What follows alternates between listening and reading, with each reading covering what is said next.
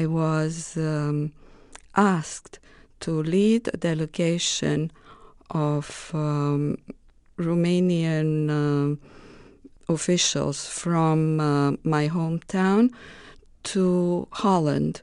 So I prepared all the things necessary for this trip, and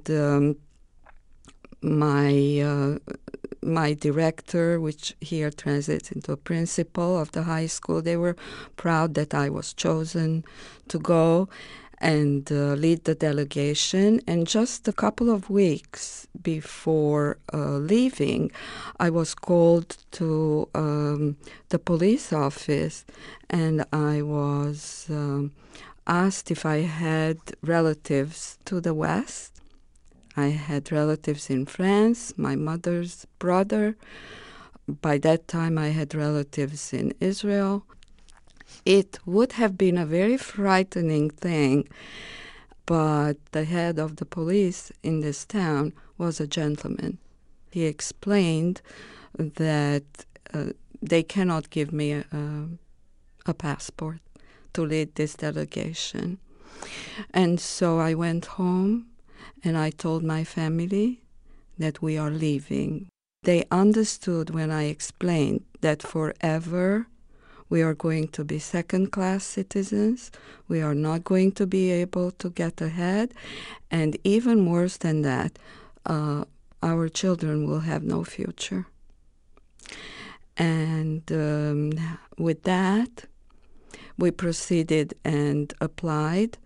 Jacob Javits, he found out that Ceausescu's Romania was not nice to minorities and to their Jews, that the favorite nation status, which was given to Ceausescu, that meant a lot of money that Romania would get, which of course went into his Swiss bank account, we later found out, but nevertheless, Jews had no freedom. Many Jews we knew, they were sitting on their luggages for many, many years, and they were kicked out of their jobs.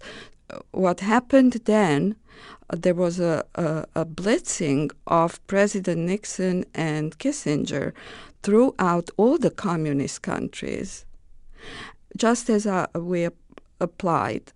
And they put Ceausescu and some other, probably the Polish, the Hungarian leaders, on notice that this favorite nation status will be taken away unless they respect human rights. Compared to other people, we were given in our hands our passports in 8 months.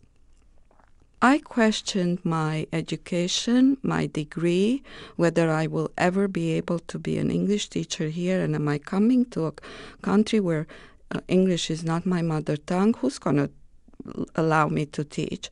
And that's when I said to myself that no matter what I'm going to do, even if I'm going to maybe clean houses, I don't know, I don't want to live there. From Romania, the way to come to the West was through different way stations. There was one in Greece, so that's where we went. And from Greece, because my husband had a childhood friend in Montreal, Canada, and we had the choice between the United States and Canada. And we were tremendously scared off by the United States at that time. And because it seemed like we would not know anybody, and then in Canada we opted for Montreal. And then after 6 years of living in Montreal, we wanted to come to the United States. I came to New York, and I was basically offered a job as activity therapist working with mentally handicapped adults in a very difficult neighborhood in the South Bronx, where it was hard to get professionals to go and work there. And I worked there for 6 years at the UCP of United Cerebral Palsy of New York State. And in my whole entire life, it turned out to be the most meaningful job. I appreciated my family in a different way, my children. The affection that I received from those clients, we call them, that I had in my class cannot equal anything in my life since. So I am very grateful for my education, which turned out to be a lot better than what I thought it was. And I am grateful that it was appreciated at its value here. My love for this country is unconditional because of what it stands for and what I found here. And I could just never take this for granted. What a gift this is and has been.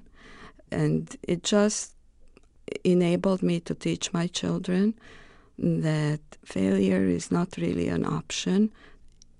I constantly kept pinching myself that I am here, that we are here, that I feel the luckiest person on earth to be able to live here.